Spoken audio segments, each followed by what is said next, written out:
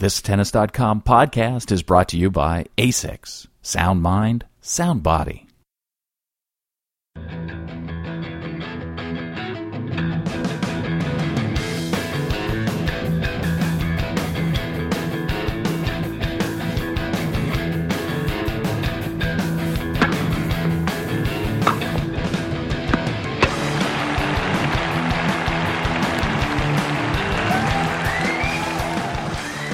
You're listening to the Tennis.com podcast, and here's your host, Ed McGrogan.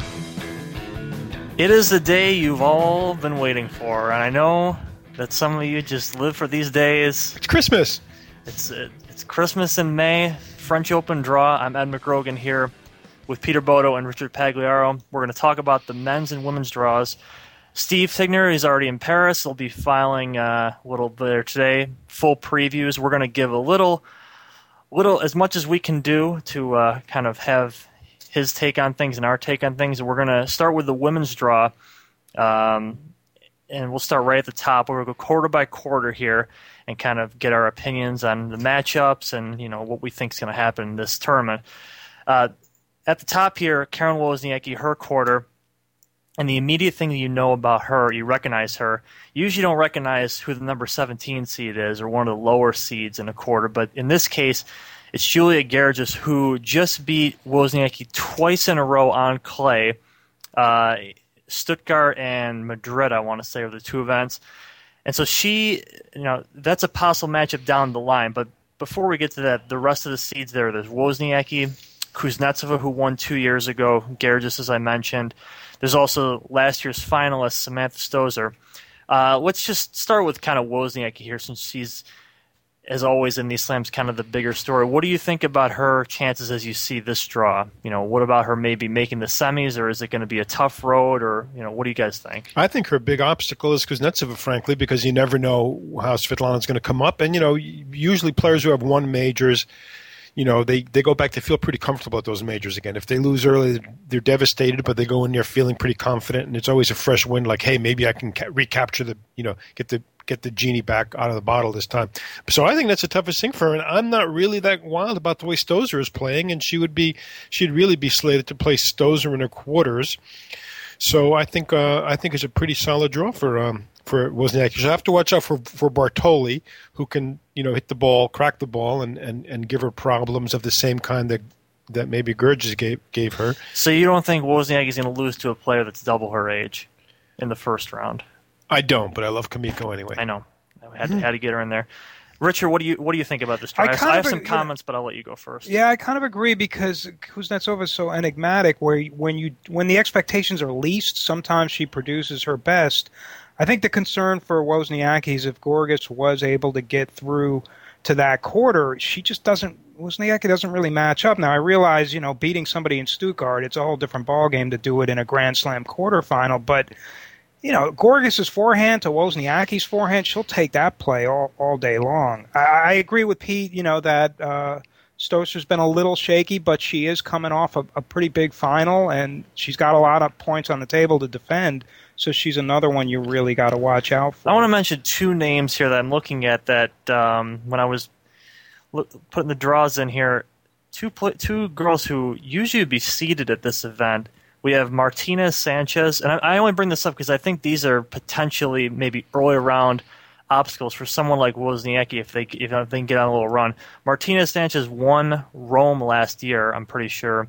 The other girl is Rizai, who is French. She also won a significant clay title last year, and a very hard hitter, someone who on the right day is pretty much the exact opposite of who you would want Wozniacki to be facing if you are a fan of hers, I'd say. She won Madrid, in fact, and I stand corrected. I had mentioned Bartoli. I meant to say Arvan Rizai. She's she can hit the ball a ton. She can whale it, yeah, even on clay. I mean, she gets the time to. And Gorgas, I think it said, after her wins that she had a formula. She was playing, I think, to Caroline's backhand, I think, trying to keep her sort of pinned, and then really tee off when she had a chance to go for the big placement. And that's what she did. That was her formula. Easier said than done, but Rizai is capable of doing that as well. Yeah, exactly.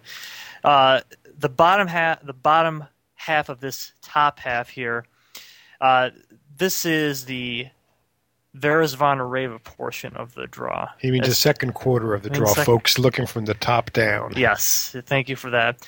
This is not, in my opinion, a very imposing part of this draw. Pete and I, for our editor's picks, we both took Jelena Jankovic as like our dark horse selection. I think for a reason being that there's a lot of questions about the higher seeds. Zvonareva has been super consistent at slams. The past 3 she's made the Final Four. Still, that doesn't somehow convince us all the way. Her record's not that great at the French Open. I was a little bit surprised looking at her French Open record. So she's really better as a hardcore player when she can use that little slice. And she doesn't have a lot of wins on clay this year either.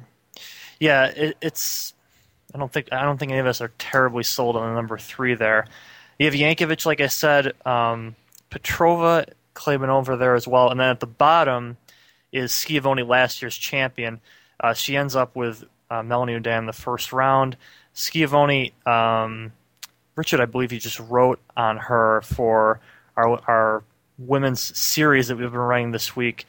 Tell me a little about Schiavone and why you may not think it necessarily could be just a flash in the pan performance last year. Well, because of the variety, because she can defend, and her serve's bigger than you think for someone 5'5". And I was just watching her a few minutes ago. She's got Wozniacki into the third set in Brussels, where she's not playing well at all, but she's still competing hard enough to take the number 1 into a third set. Her forehand was a little shaky today, so I think she's got to shore that up. To me, it's a question of the pressure, because I think she's got a pretty decent draw. I mean, I think she's going to win a few rounds and then maybe get to Jankovic, and we'll see what happens. So what do you think of Jankovic? You know, Pete and I stand on this issue. I don't know that she's going to do enough offensively to get back to the semis. I mean, she's definitely a quality player. I just don't know if she's a little bit like Wozniacki. You wonder if she's going to be able to step up and pull the trigger in a big spot and make the shot. To me, Pavlyuchenkova is another one to watch just because she hits the hell out of the ball and she's fearless. Yep. Pete, any thoughts on this before we move on this particular quarter? Well, you know, I think I'm of the school that it's a fairly weak quarter. Although you got some players who can pull an upset there. You got an Elise Cornet, who, you know, if she catches a win, she can do well. You got Sibylle Bammer, of course, and you know, Jelena Dokic is in there. You know, yet again another Jelena Dokic resurrection. You know, perhaps in the cards, and Bethany Mattek-Sands, who we all love, and she had a great run there in Madrid, I guess, or was it Rome? Madrid, I guess. Yeah, and. You know, she put up some wins there, and it's too much to hope for from a purely American point of view, I guess. But you know, I can't help but see that in the 4th round it could be an Oudin versus Mattek-Sands, but that would be a surprise if that came to pass. If both of those women made it that far, that would be newsworthy, I would say, if that came to pass for sure. Let's go to the other half of the women's draw, the 3rd quarter overall here. A lot of heavy hitters in this one. There's Azarenka, who's the number 4 seed. Kvitova, the number 9 seed. Very trendy pick for this tournament. There's also Ivanovic, who has won the French Open before. Li Na is the number 6 seed. And we also have Kanepi, who oddly last year was qualifying for Wimbledon, and now she's the number 16 seed at the French Open. That's kind of an incredible turnaround there, I must mention. Sabokova also here. It's kind of a very offensive quarter compared, I think, to a lot of the others.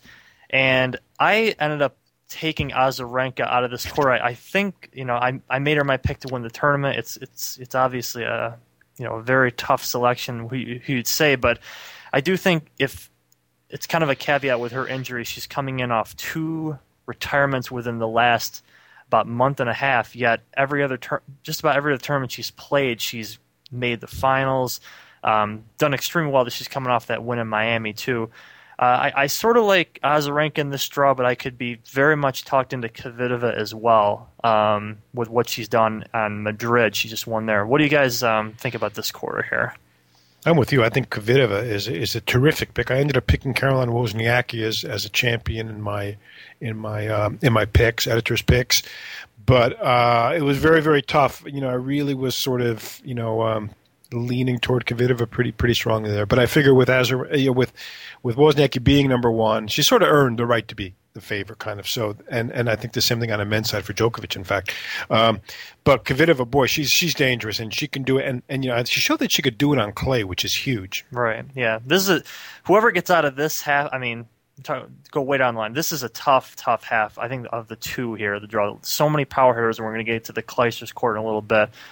Richard, any thoughts on this particular quarter? I went with Kvitova as a dark horse because, to me, the name of the game, you still got to hold serve. And out of everybody in that quarter, I think when her serve's on, she's got the most dangerous serve. Anna's won it before, but she's got some issues with the wrist, so we don't really know about her health. And I agree with you on Azarenka. To me, the question is emotionally and mentally, is she going to be able to withstand it? Li Na's terrific athletically. It's just she hits a little bit flatter than anybody else. So if she's a little bit off, or it's one of those swirly, windy days where she can't time the ball quite right, I mean, that's a bit of an issue for her.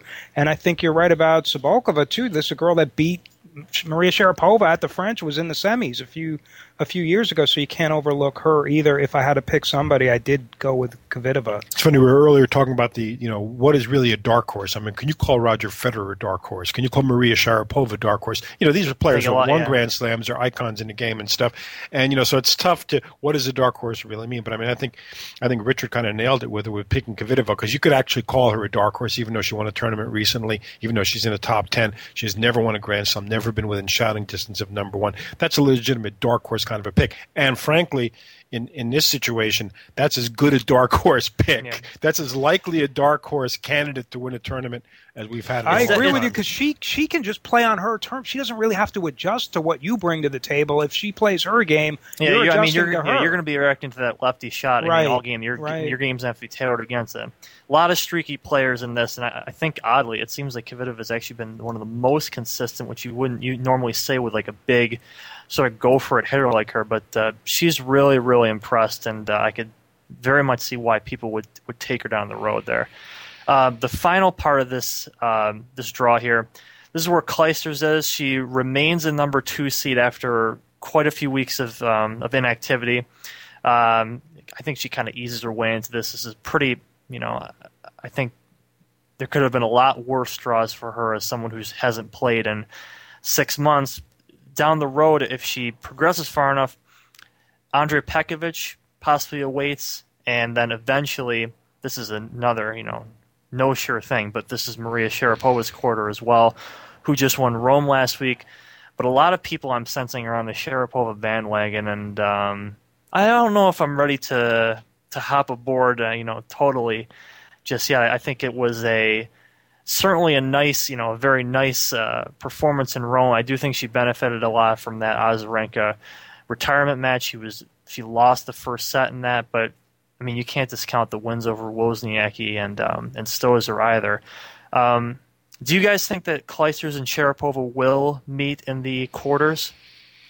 I give Kim Clijsters a hard time frequently. It's kind of a sport of mine. But I must say, in all seriousness, though, trying to put even that aside, I think Petkovic is a very tough fourth-round opponent. Mm-hmm. For Clijsters, giving away Clijsters has been sort of up and down and prone to having these big lapses in matches. And Petkovic has sort of been on a roll. She quieted down a little bit now.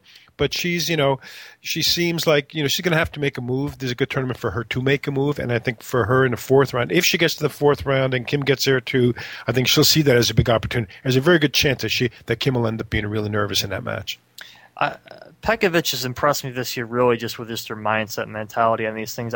She doesn't seem. I mean, she kind of plays by her own rules, really. Anyway, we've sort of kind of learned that over the years. But very focused player, very hard hitting player. I think she's made the jumps that I think a lot of people have been looking for in these sort of second tier WTA to really sort of elevate themselves into this top tier that's really been kind of stagnant for many years. And depending on how she does here, she could maybe even go up even higher. So it ought to be said, though, she's got a very tough first round in Jovanovski. She's one of the upcoming young players, and the girl is tough. Jovanovski has got a very, very good mentality, good head for the game.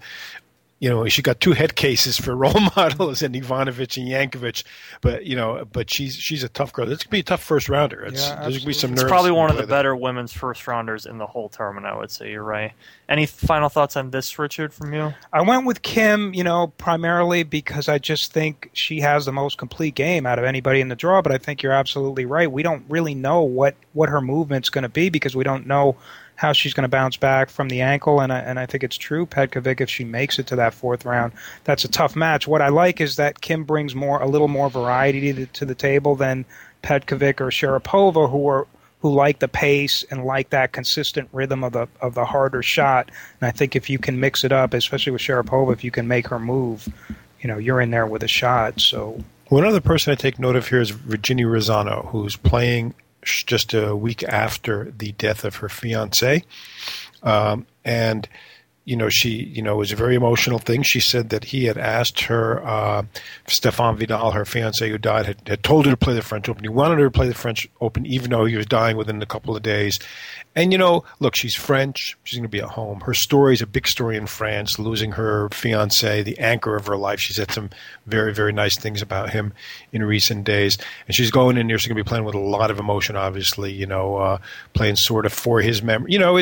All the factors are in place for her to win a couple of matches. Would they put her on center court with all that in mind, or is that sort of too much? I don't think they would have put her on center court first round with whoever she's got I guess her first round is going to be Medina Garrigues. I don't know. It's going to be Jarmila. Oh, no. Jarmila. Yeah. Gajdosova. Jarmila Growth, recently Growth.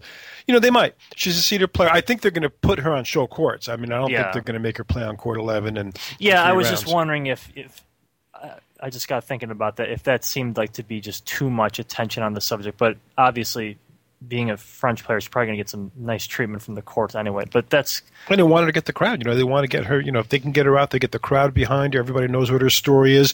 That, it can really help her. There's nobody really big for her to knock off until she gets, to around the fourth round. Or I guess she would have maybe Petkovic early too. She's another stumbling block potentially for Petkovic, but it's probably too much to expect her to get to the semis or finals. She's number 96 in the world, but you never know. All right, we'll take a look at the men's draw next. The longest professional tennis match lasted 11 hours, 5 minutes, and took more than 3 days to finish. During the match, there were 980 total points played. 138 games, 2,189 strokes, and 489 backhands. And combined, the players spent over 11 hours on their feet. Just imagine how much longer they could have gone if they were wearing the ASICS Gel Resolution 3. With a Flexion Fit upper for extra stability, it's engineered to go deep into the fifth set. ASICS. Sound mind, sound body. Okay. Men's time here. A lot of anticipation, I think, for this year's men's draw. Just in terms of who are these top seeds going to end up with in their first round. Nadal and Djokovic, of course, being 1 and 1A, kind of wherever you put them at the moment. Nadal ended up with about as tough an opening rounder as you might want. For someone who's earned so much there and everything. He gets John Isner in the first round. Not that I think Isner will beat him, but it's nowhere near I don't think it's going to be a 6-0, 6-3, 6-0 score either by any means. Nadal's quarter, he is placed in, I think, a very tough quarter when you look at the seeds here. The Soderling is the one that pops up immediately because Soderling's the only one who's beaten Nadal at Roland Garros 2 years ago. But there's a lot of impressive clay court seeded players here, and Davydenko, who Nadal get pretty early, Verdasco if he gets his head on straight, Gilles Simon, who's playing at home and has done very well in the last few months. Guys like Sam Querrey, Marty Fish too. They've won clay tournaments. Not like I'm saying that they're immediate threats, but I think this is one of the tougher quarters in the draw. Not that might mean much to Rafa, who's just owned this event lately. But why don't you guys give me your thoughts on Nadal and really this quarter in general? I agree with you about the quarters. I mean, there's some serious guys who can play. I mean, Federico Gil, who beat from Portugal, who beat Monfils in Monte Carlo there, I guess. And then you've got Kohlschreiber is a dangerous Kohlschreiber, guy, exactly. Unseeded now. He's usually not unseeded. Marcos Bagdatis. I mean, the guy's Lubicic is unseeded. He's semifinalist year before. And Monaco will make you work. He's a danger. He could. This is a quarter with a lot of landmines in it. Xavier Malisse. I mean, you've got him too. Pablo Cuevas, didn't he win Morocco a couple weeks ago? I'll take your word for it. So I mean, I think you're right about that. Nadal does have his work cut out for him. I think one of the sort of better things for him in a way is that Soderling has been sort of really lost at sea. He couldn't figure out his coaching situation. He hasn't played up to par. I think he probably knows that he's going with a lot of pressure, having been in the final twice. He could be more vulnerable this year than he has been in the past couple of years, and he's Nadal's big stumbling block in the quarters. So yeah, it would be of great benefit for Nadal to not have that be a match that really determines his fate and ever. But I mean, if Soderling gets to the quarterfinals that far, he's going to be probably playing well at that point. So we'll see about that. But that's a match I think I'd still take Soderling to get that far. He actually doesn't have any terribly easy first run against Benjamin Becker. But a bunch of qualifiers in his little section there for the first couple matches. Yeah, I think overall Soderling's been he's had some sort of eye-scratching results this year, but he has those titles early on, and I think come the clay, especially this clay here at Roland Garros, he just kind of finds his stride here. How about this for first rounder, though? Juan Monaco against Fernando Verdasco. Yeah, that's going to be a good match. Jeez. Easy to sell tickets to, yeah. That's not a bad one there. The bottom half here, this is where Andy Murray is seated. He's the top seed at number 4. Raonic is here at number 26. A lot of people were wondering at the beginning of the year whether Raonic would end up with a seat at Roland Garros, and he definitely didn't just squeeze in at number 31. He's at 26. Dolgopolov is here, who I believe is in the finals of a tournament this week in Nice. You also have Almagro.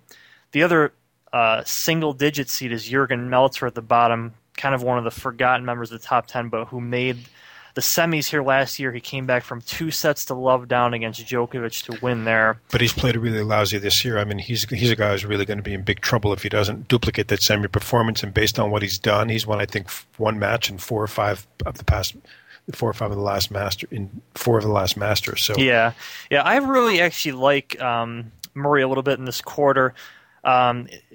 I think it's manageable kind of for him, but more than that is really just kind of how I saw him play against Djokovic in Rome. I mean, seeing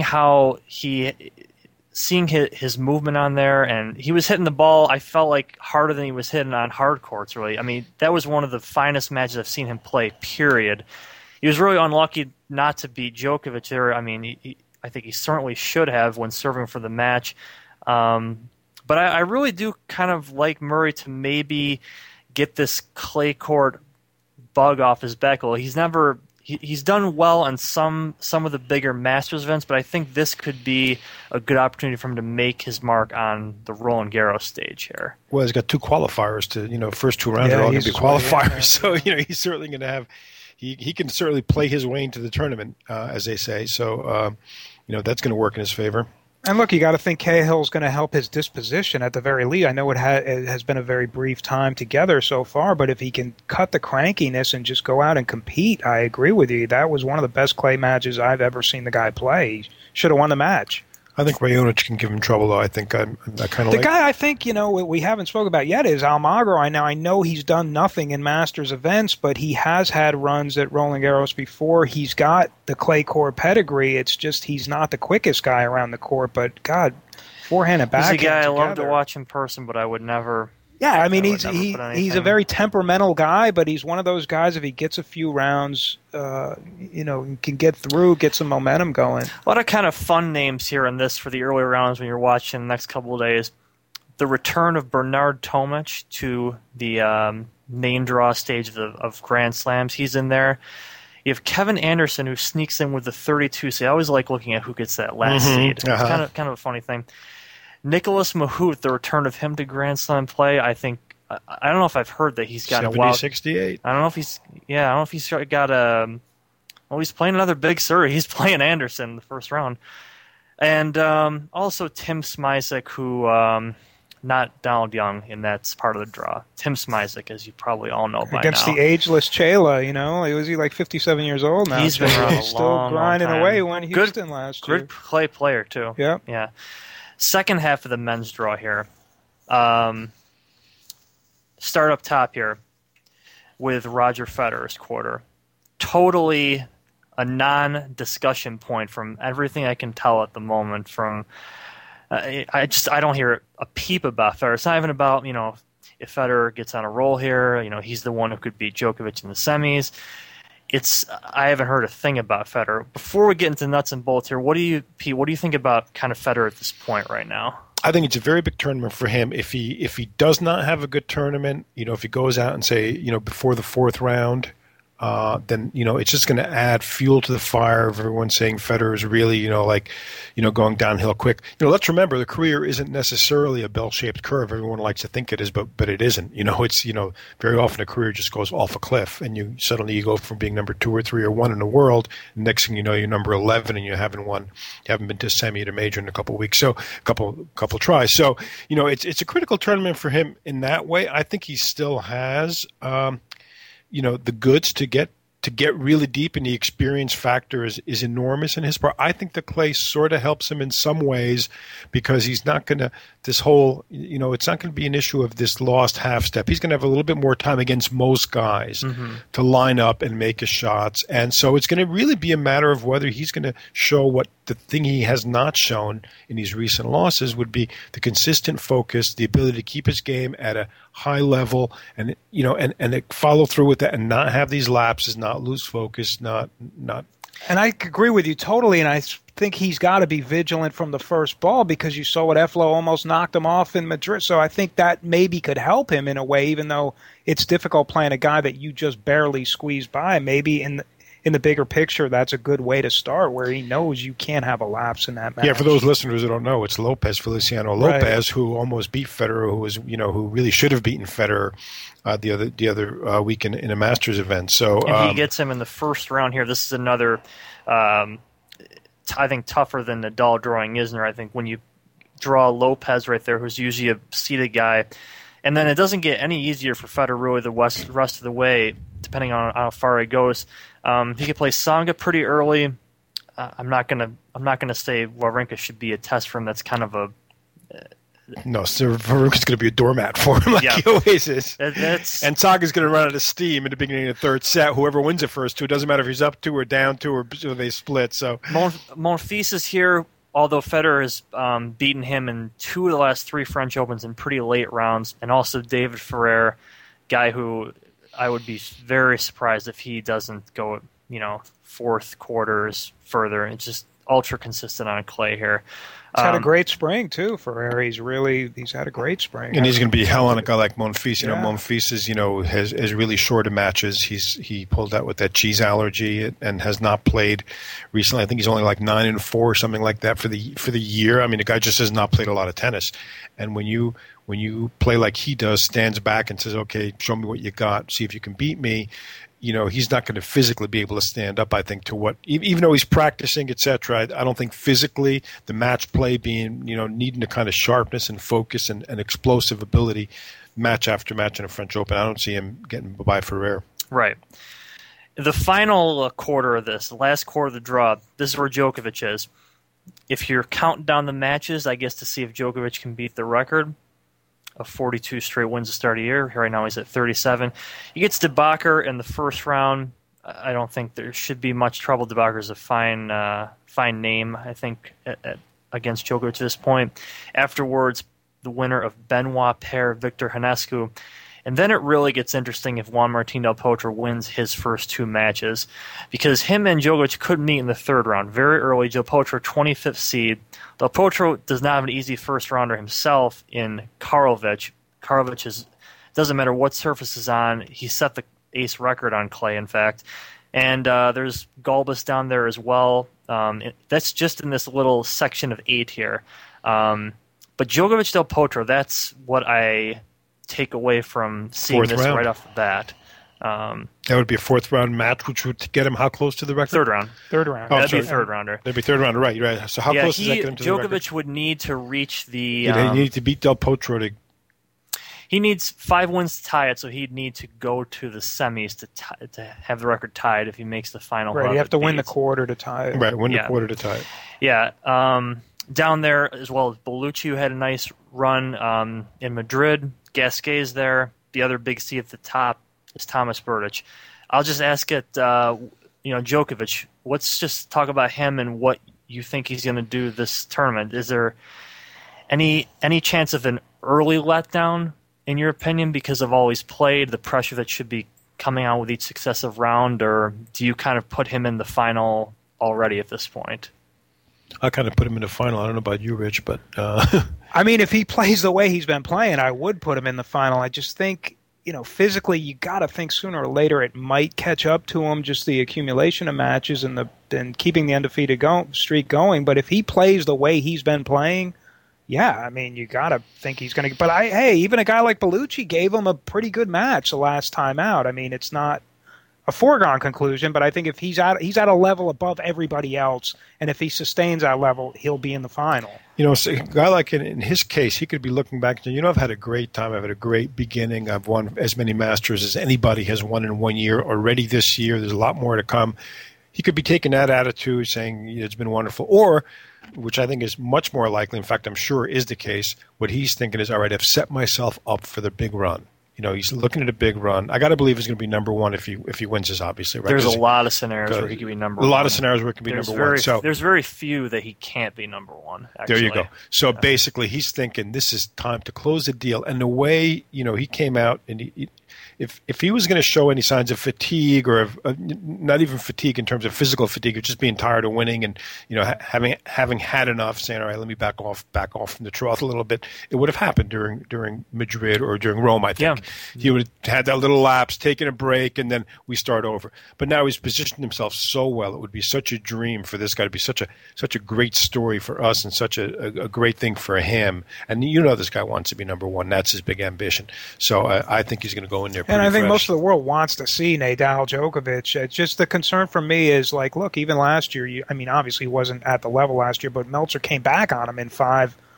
Can he do it? Or if Del Potro pushes him to 4 or 5, if Bellucci pushed him, if Gasquet what's going to happen? And how's he going to respond? Let's find out. I would say I don't want to say it's close as foregone conclusion as you could get putting him that far, but I will say that in the last few years of men's tennis, we've tended to get these dream matchups that we want. That's owing mostly to Federer and Nadal, but it seems that just the top guys in the men's game, which has just been elevated so much over recent years, have really kind of risen to the occasion when it's sort of demanded in a way, I guess. So I do expect a Djokovic-Nadal final. I think Djokovic is going to win it if that's happened. There's no way I can pick against him right now. The 5-set thing is big, though. I mean, I think that's not to be underestimated because Djokovic has shown a bit of a weakness in 5-set matches to let things get away from him. He showed it at Wimbledon a couple of times. In Paris, I think his results haven't been great in Paris compared to what they've been at the U.S. Open, say, and in Australia. So, I think for him, I think what he's really going to have to be careful about is his 5-set thing because his wins over Nadal, they were pretty fast, pretty efficient, basically, and stuff. And I think Nadal's big hope going in has got to be that, well, I can keep making that guy play. I can wear him down. I can grind him down. I can make him start hitting errors or be a little bit less sharp. No one's ever beaten Nadal in 5 French. No one's ever even taken him 5 with the French. So who knows? This is a Grand Slam worthy podcast. We hope you didn't run out of battery on this one. But thanks for listening, and we will be in touch during the tournament. We'll be talking with Steve and Pete over in Paris on occasion, and we'll obviously have plenty of coverage from everyone here at Tennis.com. So tune in for Pete Bodo, Richard Pagliaro. I'm Ed McGrogan. Thanks for listening. You've been enjoying Tennis.com's weekly podcast. Thanks for listening. For all the latest news and events, head over to Tennis.com.